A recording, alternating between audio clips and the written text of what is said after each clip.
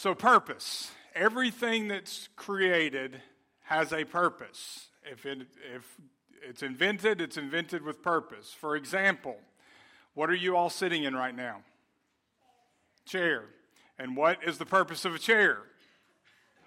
For you to sit in. No, not to stand on to change a light bulb or whatever else we come up with. That's not really safe. But a chair has a purpose, right?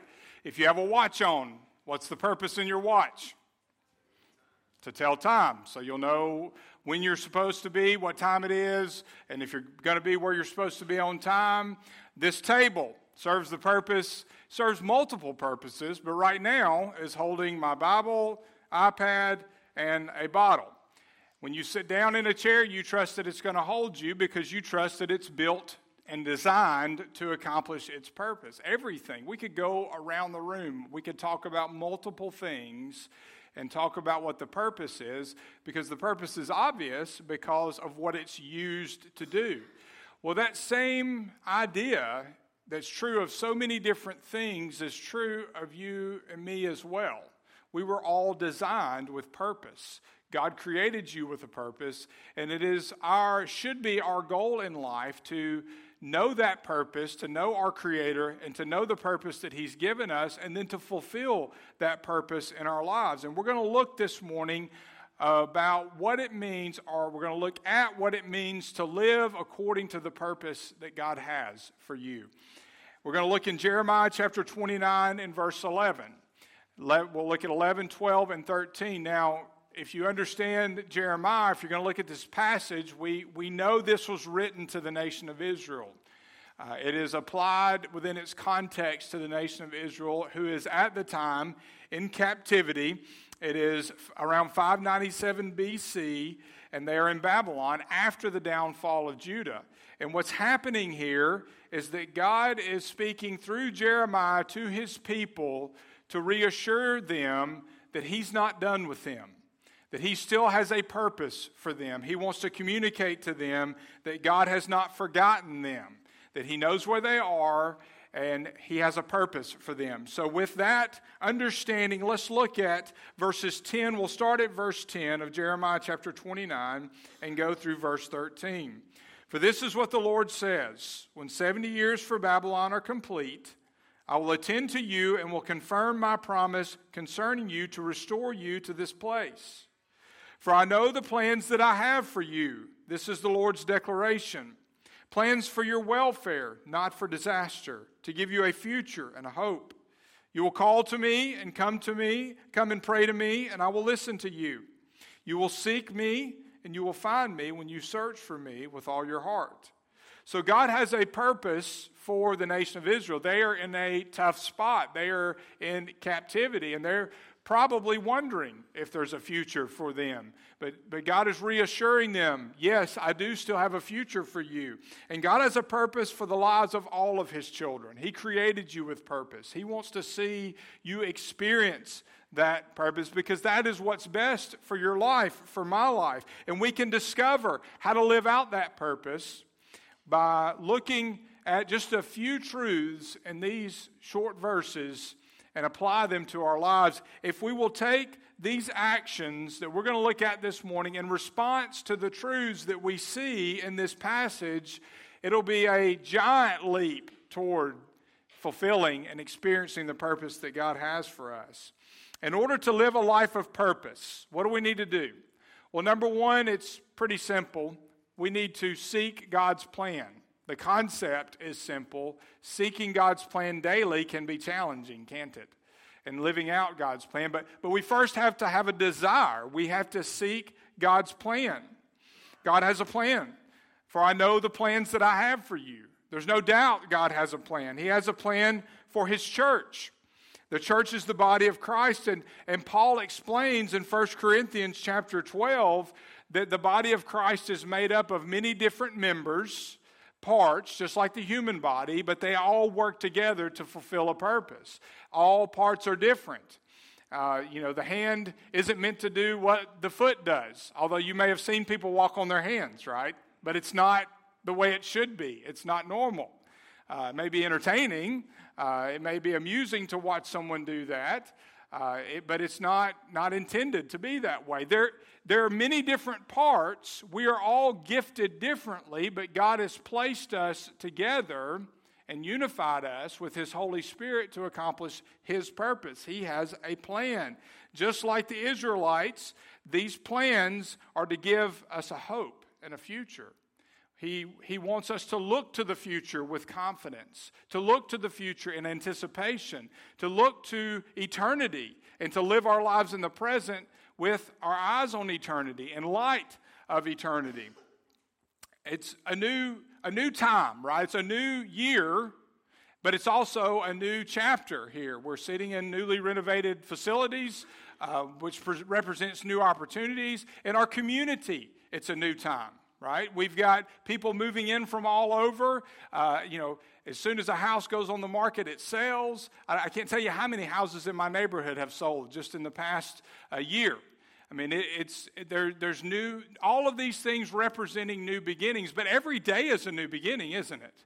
Every day we wake up, we have the opportunity to, in some way, hit the reset button. We can take a step forward. We can live out the plan that God has for us. We can seek Him today. We can submit to Him today.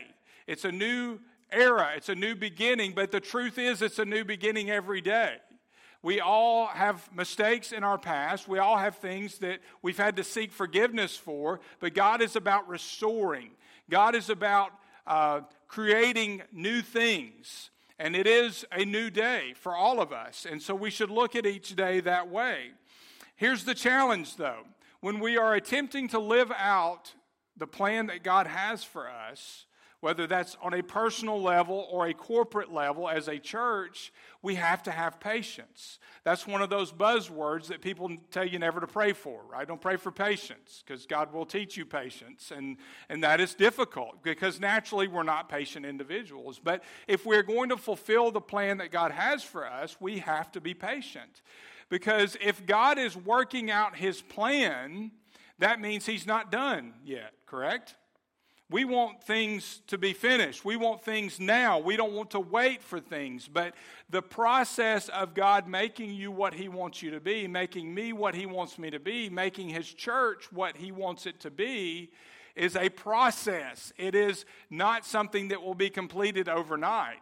And so the worst thing that we can do is grow impatient in the present and not be willing to wait on God to finish what He's doing. It's hard to be content. We have to be content with what God is doing in our lives, but it's hard to be content in our current situation because of the fact that what God is doing, He's not finished doing yet. He hasn't finished the work. So that can breed discontentment if we're not careful. But we have to be content. If God plans, if His plans are for hope and for a future, we have to give Him time to work it out. He's working with imperfect human beings that can be stubborn at times, right? So we have to give Him time to work out His plan, and we have to cooperate. And that's why we as Christians live by faith. As Christians, we trust the promises of God for the future, but we do act on them in the present. And we'll talk a little more about that. But we have to have faith in the present.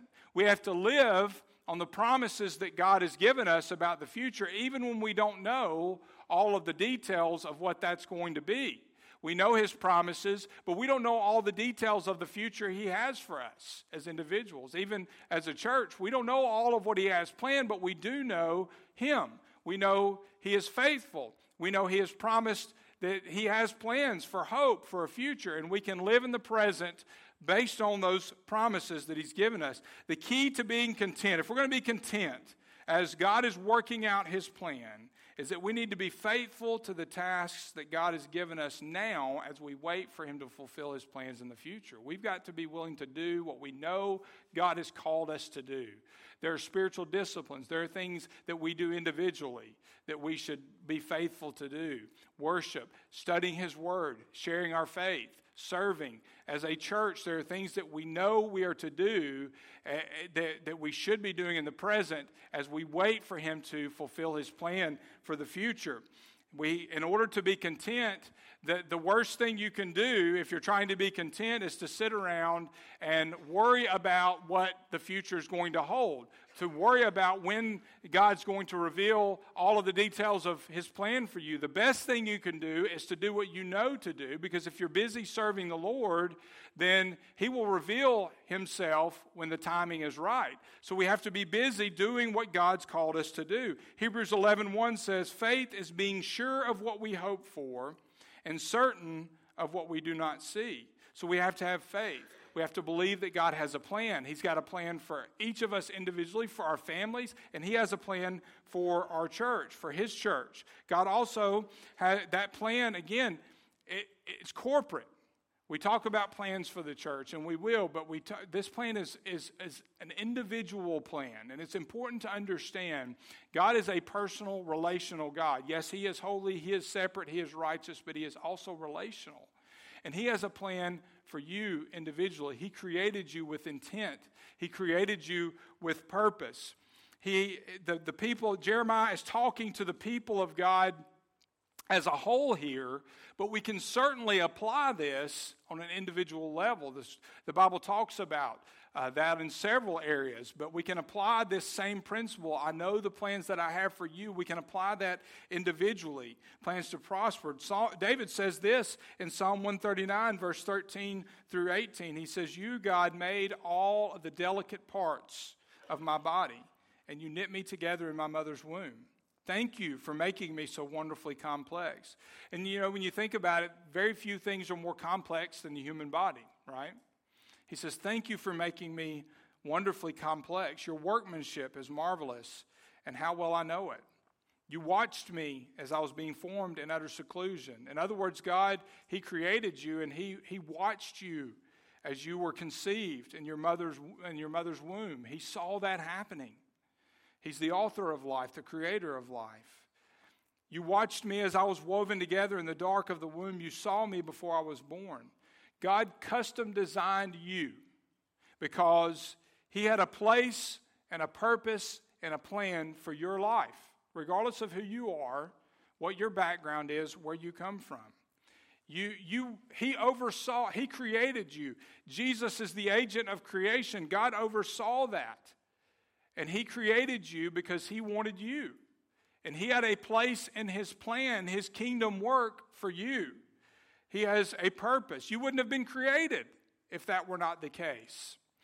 I want to tell you something that I've learned in a new way since we began the journey of adoption, as we adopted our youngest son into our family.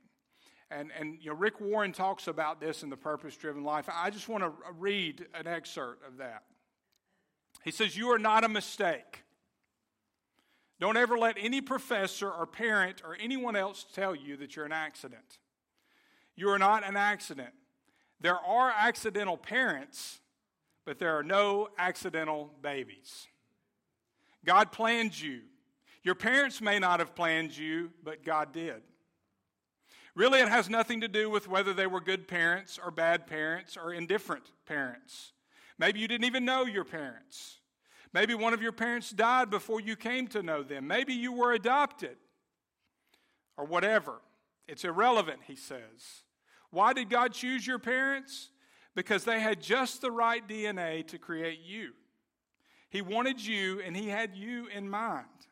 Whether they were good or bad people or whatever, He wanted you created, and they had the DNA to create you. There are illegitimate parents, but there are no illegitimate children. God had a plan. If you're here, it's because He wanted you here, and that is amazing. Maybe you're here today and you're doubting that. Maybe your background, maybe your life growing up.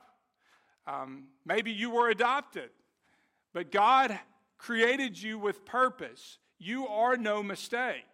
God is intentional in everything that He does, and He was intentional in creating you. And we see, if we look and if we follow Christ daily, we will see His intentionality in everything that He does. We may not understand it and see it in the moment, but we will eventually see what God is doing.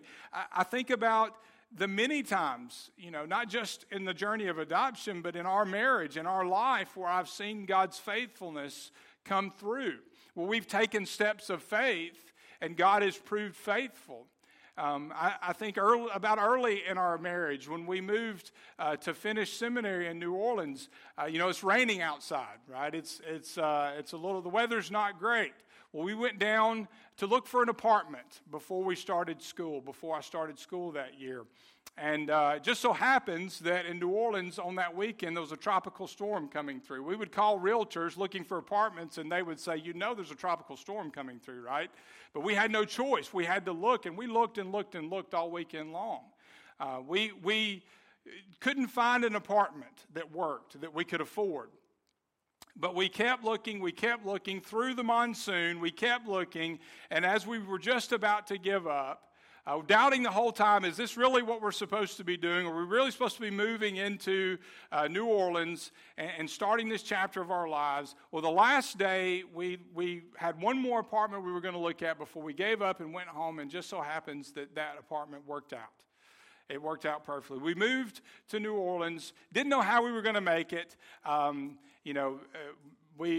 income was cut down, our expenses were doubled.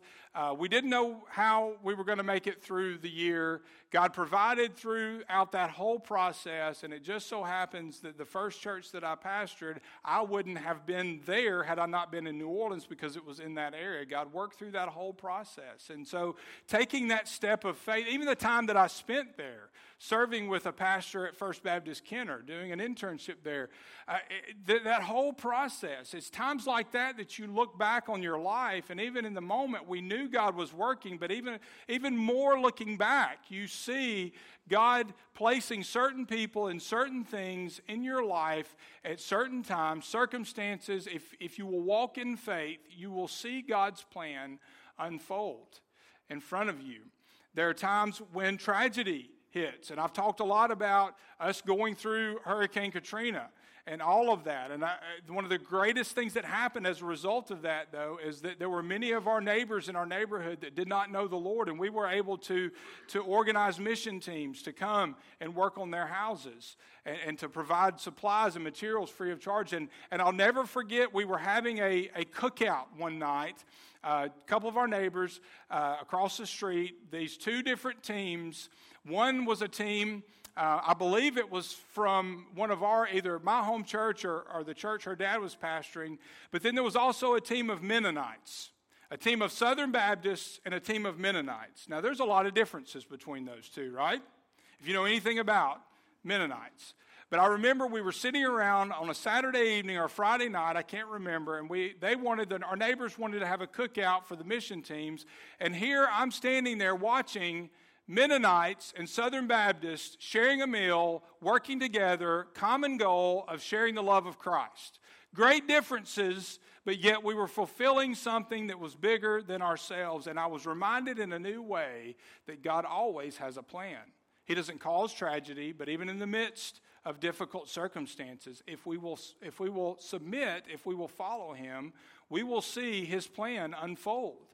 And usually, it's an amazing experience because God is an amazing God. And it's miraculous when we see Him work in any way in our world. Ephesians 1:11 says this: in Christ we were chosen to be God's people because from the very beginning God had decided this in keeping with His plan. And He is the one who makes everything agree with what He decides and what He wants. God is in complete control. And I don't know all the details about God's plan for your life. I don't know all the details about God's plan for this church, but I do know this. The plan that God has both for this church and for you individually, personally, is a perfect and eternal plan.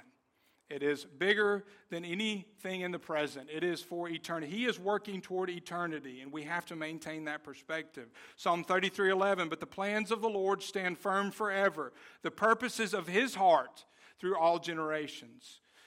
The truth is, none of us could think of a better plan for our lives than the plan that God has for us. So we should seek that plan relentlessly. We should pursue that plan relentlessly. In order to live with purpose, we should seek His plan. We should also accept His provision. God will provide. If God has a plan, if we seek His plan, if we follow Him, if we're obedient, then He's going to provide for that plan. He's going to provide the resources to accomplish that plan. God never commands us to do something without giving us the resources to do it. Now, He may not give them the way we want or the resources that we want, but He will give His resources, His power, His strength to be able to do what He's called us to do. We may not know when those resources will come. And again, what those resources will be, but we can trust Him. If He asks us to commit to His plan for our lives, then He will provide what we need to accomplish that plan that He's given us. We know that He will provide. We can trust Him because He is faithful, and He has always been faithful and always will be faithful. He will provide spiritually as we fulfill the plan that God has for us. He'll provide the resources to actually accomplish the plan, and He'll provide spiritually what we need to be able to fulfill the plan. If we will look to Him and submit to Him, He will mold us and He will shape us into the image of His Son further. In 2 Corinthians 3:18, Paul says, "So all of us who have had the veil removed can see and reflect the glory of God. And the Lord, who is Spirit, makes us more and more like Him as we are changed, continually changed into the image of His Son, into His glorious image." So how does He provide all of this? How does He provide resources? How does He provide spiritually as we seek to fulfill the plan that He's given us? Well, He provides through His power. The Creator and the Sustainer of the universe is at work in our lives. Think about that. The Creator of the universe, the God who created it all and sustains it all, that same God is at work in your life. And He is living in and through you. His power, His strength, His Spirit, His presence. 2 Corinthians 3:5 and 6. Not that we are adequate in and of ourselves to consider anything as coming from ourselves, but our adequacy is from God. It's His strength, His ability. He gives us the ability and the gifts. Our adequacy is from God, who also made us adequate as servants of a new covenant. Not of the letter, but of the Spirit. For the letter kills, but the Spirit gives life. The Holy Spirit takes up residence when we come to Christ, when we accept salvation. When He enters our lives, He inhabits us. He fills us. And with the Holy Spirit of God comes the presence, comes the power, and comes the ability that God has to fulfill His purpose.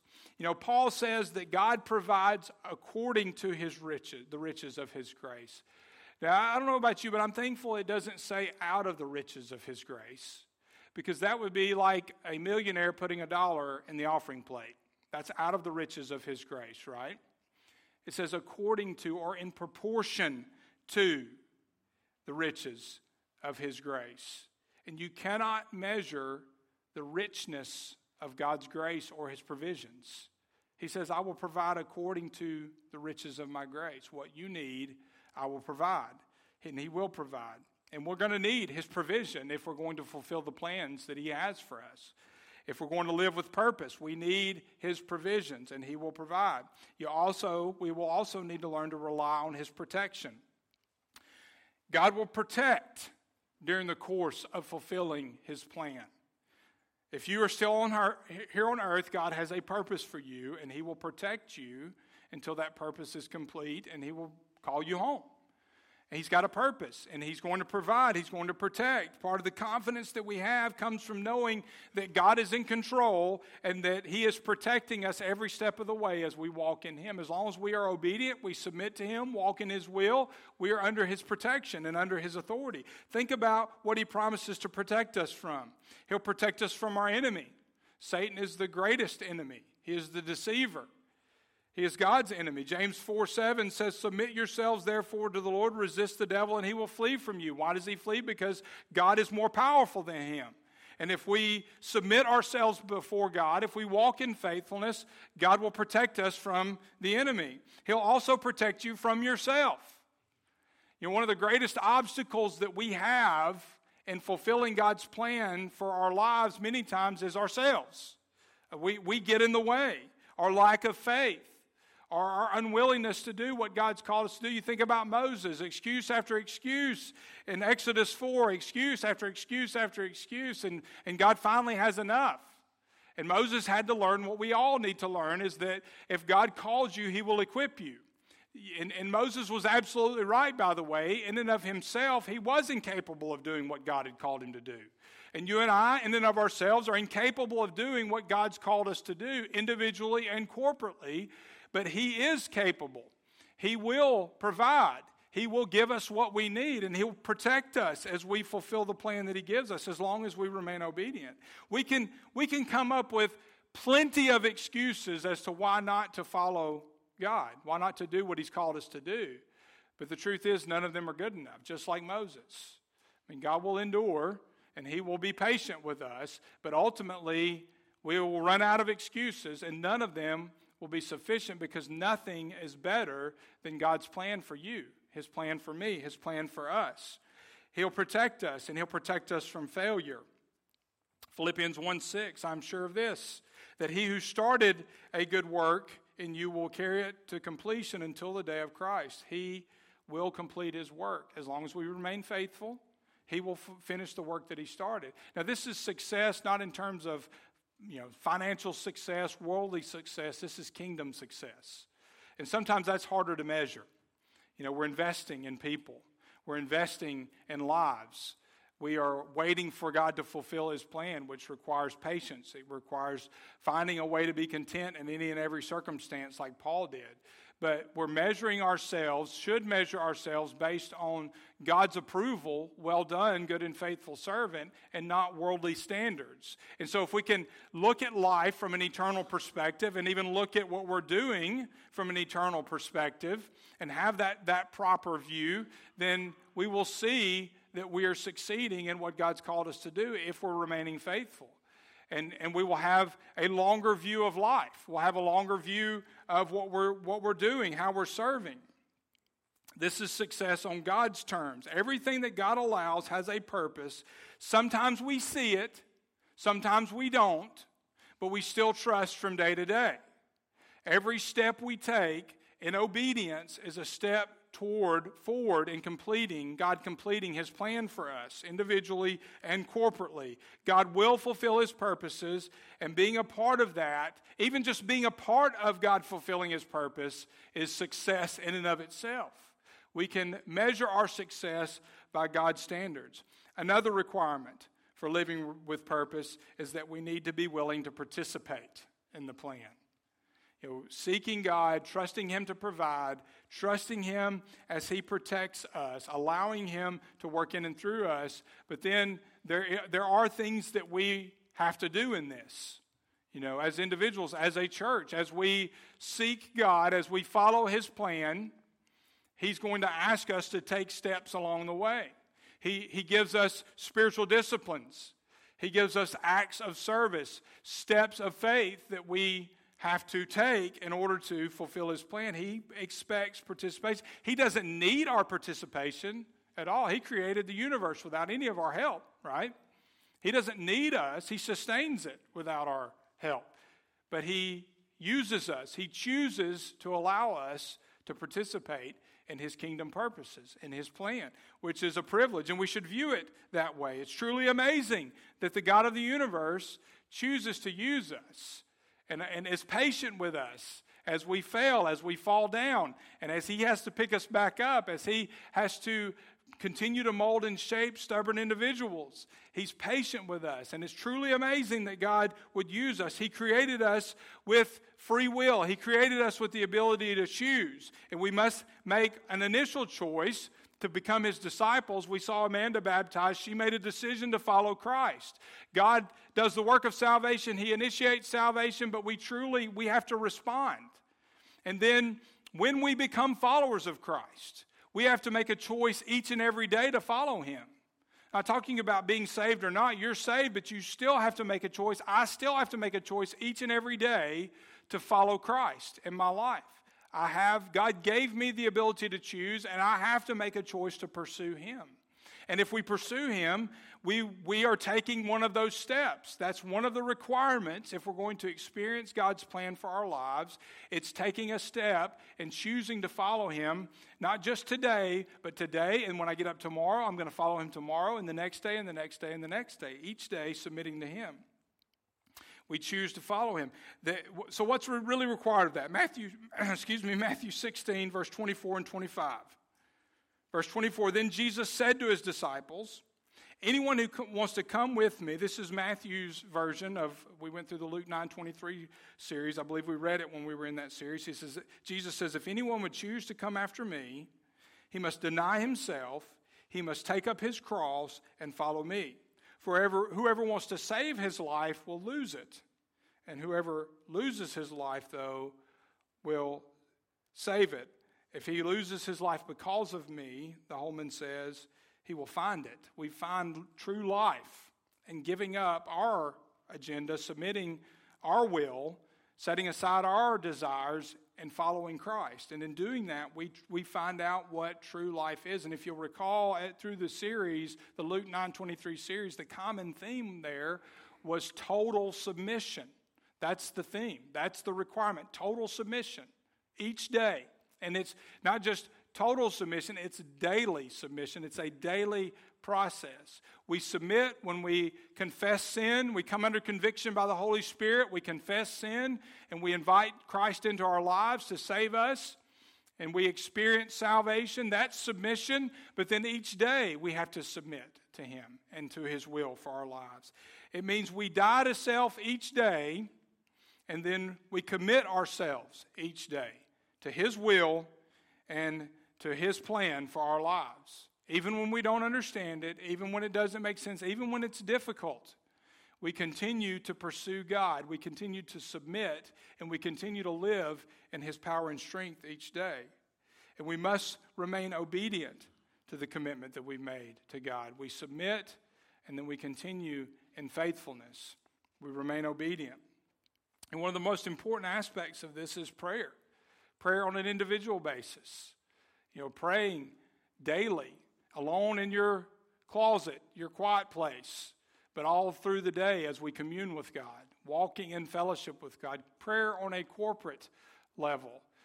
One of our emphasis last year was prayer, and I'm so thankful for our team that's prayed faithfully, our intercessory team. But as a church, we've done prayer walks and we've done exercises, hopefully to increase fasting, to increase our dependence upon God, and to teach us new lessons about prayer and dependence and walking in fellowship and communion with God.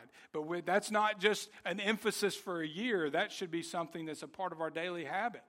Walking in fellowship, praying individually, praying corporately. The disciples recognized this, the importance of this, and we see this in the early ministry of the church. Acts 6:4, but we will devote ourselves to prayer and to the ministry of the word. Devoting ourselves. They saw it in the life of Christ. They emulated that, and the church replicated it. And we should continue that process, that tradition, that discipline. Why is it the case? Why was that so important to them? Well, prayer is our direct connection to God. It is our communication. And without that connection, we will not receive his direction. I even rhymed that, so you'll remember it. Without the connection, we're not going to receive direction. If we're not communicating with God, if we're not communing with him, if we're not seeking him and listening to him, in tune with him, then we will not receive the direction that he's given us. And without his direction, we're not going to know what to do individually as a church. But if we do have that connection, we will know what to do. If we don't know, it's impossible to remain faithful. If we don't have that relationship, that fellowship, the direction of God, we cannot remain faithful because we don't know what he's telling us to do. But if we do stay in connection, in communion with God, we will know his purpose. His purpose, while we may not know all the details, we'll have clear instruction from him, and we can pursue that relentlessly. We can pursue that fearlessly. We can dedicate our lives to that. I read this little snippet of history. 56 men signed the Declaration of Independence. You may not have known the number, but we all know that took place, right? Hopefully you do. Their conviction, now think about it, their conviction resulted in untold sufferings for many people, for themselves and for their families. But I discovered this. Of the 56 men, 5 were captured by the British and tortured before they died. 12 had their homes ransacked and burned. 2 of them lost their sons in the Revolutionary Army. Another had 2 sons captured. 9 of the 56 men fought and died from wounds or hardships of the war. So they didn't just sign a document, they were committed. Wouldn't you agree? Amen. They counted the cost, and they dedicated their lives and their families' lives. They were willing to sacrifice everything for what they believed, for the purpose, the cause that they were fighting for. They were willing to give it up, everything, and some of them did. They gave the last full measure of devotion. So my question this morning, as we begin a new chapter, is, do you have a purpose that you're willing to die for? Is there something, are you living for something that's worth dying for? And if not, then why? We should all have something that we are devoted to. And the only true thing is God's purpose for our lives. It is His plan for our lives. If we don't know that, then there are a couple of things maybe that let me suggest that you should do. One, if you don't know God's plan for your life, then it may be that you don't know Him. And that today is the day you need to submit to Him for the first time, that you need to invite Him into your life and receive the salvation that only He offers. Through Jesus' death on the cross, His burial, His resurrection, He offers you the opportunity to be free from sin and to live out the purpose that He's given you. Or maybe you are a follower of Christ and you don't know His plan for you because you're not walking in fellowship with Him, in obedience. Maybe this new beginning means a recommitment of your life to Christ. Yes, each day we commit anew, but maybe this is a radical commitment, a radical transformation, and you need to recommit yourself. But regardless of where you are, even if you know God's plan and you are attempting to fulfill God's plan, and maybe you're struggling with contentment, you're struggling with what He's called you to do, and sometimes it's difficult, remain faithful. Commit each day to remaining faithful and do the things that you know He's called you to do and continue in faithfulness. It won't always be easy, but you will fulfill His plan if you continue to follow Him, to pursue Him, and submit to Him. The bottom line, this is something I've learned in my life, and this isn't, I don't know, maybe it's profound, maybe it's not. You guys can judge. But I've learned something in all my years of being a believer, in my years of being in ministry, of being a pastor. You know what God wants from you more than anything else? It's pretty simple. He wants you to love Him and to make yourself available to Him. He wants you, now think about what all comes from that.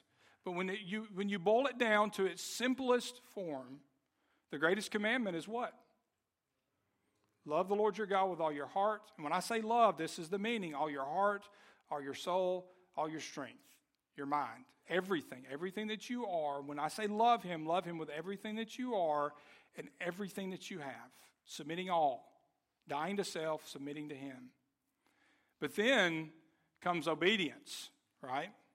And that's what I mean, make yourself available to Him. And that simply is saying, God, I love you with everything that I am, everything that I have. Now you direct the course of my life. I'm yours. You show me what to do, and I'll do it. And then when He says it, it's not, okay, well, I didn't think about that, Lord. I don't think I want to do that. I didn't mean that.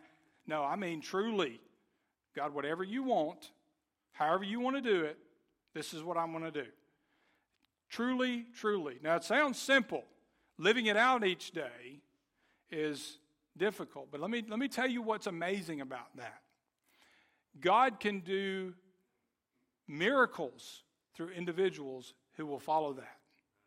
If I will love Him with all my heart, with all my soul, with all my mind, and if I will truly make myself available to Him and all of that, what that means in total submission, there is no end to what He can do through you as an individual and through us as a church, committed to His purpose, committed to His will. I know the plans that I have for you, declares the Lord.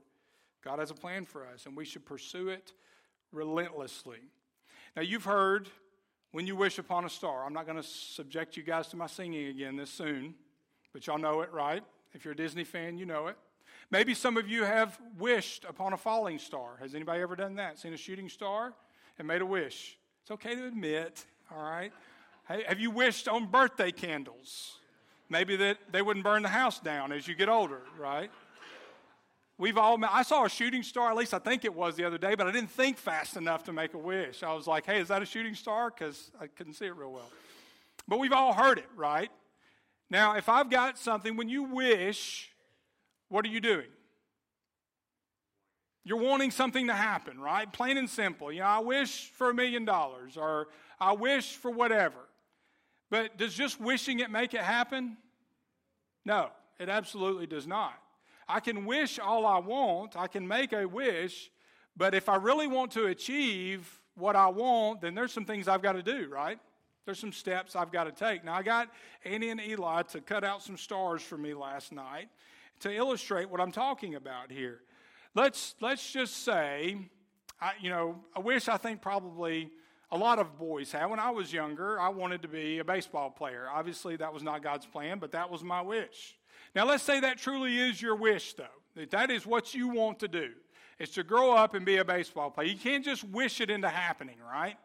There's some things that you've got to do. What's the first thing you need to do if you're going to be a baseball player professionally? You got to learn how to play baseball, right? I mean, it's not going to do you much good if you don't. So let's say that's the first step. Our first star here represents that first step of learning how to play baseball. So I'm taking that first step. I'm wishing it. I'm hoping it. But I'm actually going to take that first step of learning how to play baseball. But now, I've joined a team. Maybe I'm on the rec league now. But am I done yet? No. I'm not done. What else do I need to do? You got to improve, which requires what? Practice. Practice makes perfect. And that's true for anything, whether it's sports, it's music, acting, or a job that you have. You've got to learn how to do that job, and you've got to continue to work at that job. So that's another step in the process. I'm going to practice. I'm going to continue, or I'm going to develop the disciplines needed to become an expert. I tell you, there's nothing quite as pressure-filled as trying to tie a knot in front of an audience. I'm getting there, though. Y'all hang with me. So I'm learning how to play baseball, and now I'm developing some habits, some disciplines, and some fundamentals, right? But let's say I join a team and I play, and I'm learning the habits, I'm learning the disciplines. But let's say part of one of those things, training, is running every day. But I wake up one morning and it's 20 degrees outside. If I'm truly going to reach my goal of becoming a professional baseball player, what does my response to that 20 or 10 or, we were in Columbia last week, I think the low one night was 7. I mean, what's my response going to be if I truly want to become what I've wished to be? I'm going to go outside and practice anyway, right? I'm going to bundle up. I'm going to put on... But for the purposes of my illustration, John, we're going to run outside today, okay? I appreciate that, though. You could. Either way, you're going to run, right? Here's the lesson. You're going to find a way. Even if it's 30 below outside, you may not need to run in 30 below. You'll go by a trail. You will find a way to exercise. And so what are we talking about here? When things get tough, when it becomes difficult, what are we talking about when we keep pressing forward? What's the word there? Perseverance or endurance. I'm going to endure. And there are several steps. You got to have some talent. You've got to develop that talent. And we're going to keep going. And there's, several things. Regardless of what you wish for, here's my point. And as I tie on, and we'll end with this last one here because I'm just tired of tying knots. But here's my point. Before we get started here, we've just got a star falling from the sky. There's nothing, it's miraculous and beautiful when you see something like that. We're making a wish, but it's just a wish. But once you put it all together, man, it actually becomes, it's steps that you take. It starts with a desire, which God gives us if we seek Him, right? If He's got a plan for us, and we seek Him, He'll give us the desire.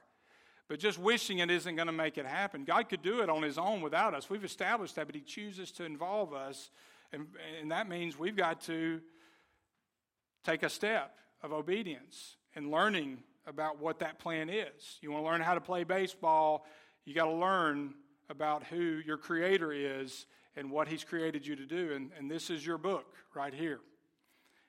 He teaches us through that. So we've got to commit ourselves to studying Him. And then He's going to give you some disciplines that you need to follow, all of us, spiritual disciplines that we need to follow. You know, continuing to study, continuing in prayer. He's going to give you spiritual gifts. He created you with natural-born abilities that He gave you. Both are to be used for His glory and for His service. And as we exercise those disciplines, we develop further into what He's called us to be. He uses that to mold us further into His image, and we reach closer to fulfilling His plan. But there are going to be days where it's not easy to do that. There are going to be days where you don't feel like getting out of bed and moving forward, practicing those disciplines, serving, because of whatever's going on in your life. There are going to be days when it's really hard. But those who fulfill the plans that God has for them are those who learn to endure, even when it's challenging, even when it's difficult, who continue to press forward, even in the midst of obstacle, who continue to trust God, even when it seems like there's no reason to trust God. But when you put it all together, it is the plan that God has for you. It's complete. And we won't see all of what that is until either He brings us home or He comes back. Right? But each day we pursue relentlessly. And if you will discover initially what that plan is, you will discover it's something worth dying for. It's something worth giving everything for. But you got to know Him to know that plan. Let's go before the Lord in prayer. Father, we do believe that your plan is what's best. We do believe that You created us with purpose. There may be some today that are just hearing that for the first time, Lord. They are just now learning that You created them for a purpose. But it's still true. You are intentional. You are a God who does not make mistakes. You are perfect, and no human being is a mistake. Every person in this room, every person watching, You designed them with a purpose in mind. And the only way we can discover what that is by knowing You personally, in a relationship with You intimately. And there may be somebody here today or who's watching that doesn't have that personal relationship with You. And Lord, I just pray that You would draw them to Yourself in this moment. That You, Your Holy Spirit, would fill them and convict them of sin and show them that You sent Your Son Jesus. Jesus, God became flesh. You came and dwelt among us, and You lived a perfect, sinless life and died a sacrificial death, taking on our sin so that we could be free from sin. And if we will invite You into our lives, if we will confess our sin, if we will believe that You are truly who You are, and that You died for our sins, if we will give our lives, submit to You, and accept that gift, we can be saved and free from sin. If we will believe that You are alive today, that You've been raised from the dead, we can be saved. Well, there may be somebody who needs to just pray that prayer right now, inviting You into their lives. They don't have to have all the answers. They just have to listen to Your voice as You call them and respond in obedience. Or there may be some here today, they're not experiencing Your plan because they're not living in obedience. They're not following You. They're not pursuing You. They're not walking in fellowship. They need to recommit their lives to You and start over today and pursuing You daily, submitting daily. For those of us pursuing You, I pray that You would give us strength. We need Your strength from day to day. We need Your power. We need Your presence. We need to hear Your voice. We need to be filled and strengthened by You. Lord, I pray that You would truly give us the endurance that we need to complete the plan, the tasks that You've given us. Lord, just speak to our hearts in this moment. Show us how to respond to Your word, and I pray that we would respond faithfully. For it's in Jesus' name that we do pray. Amen. Would you stand for our time of commitment?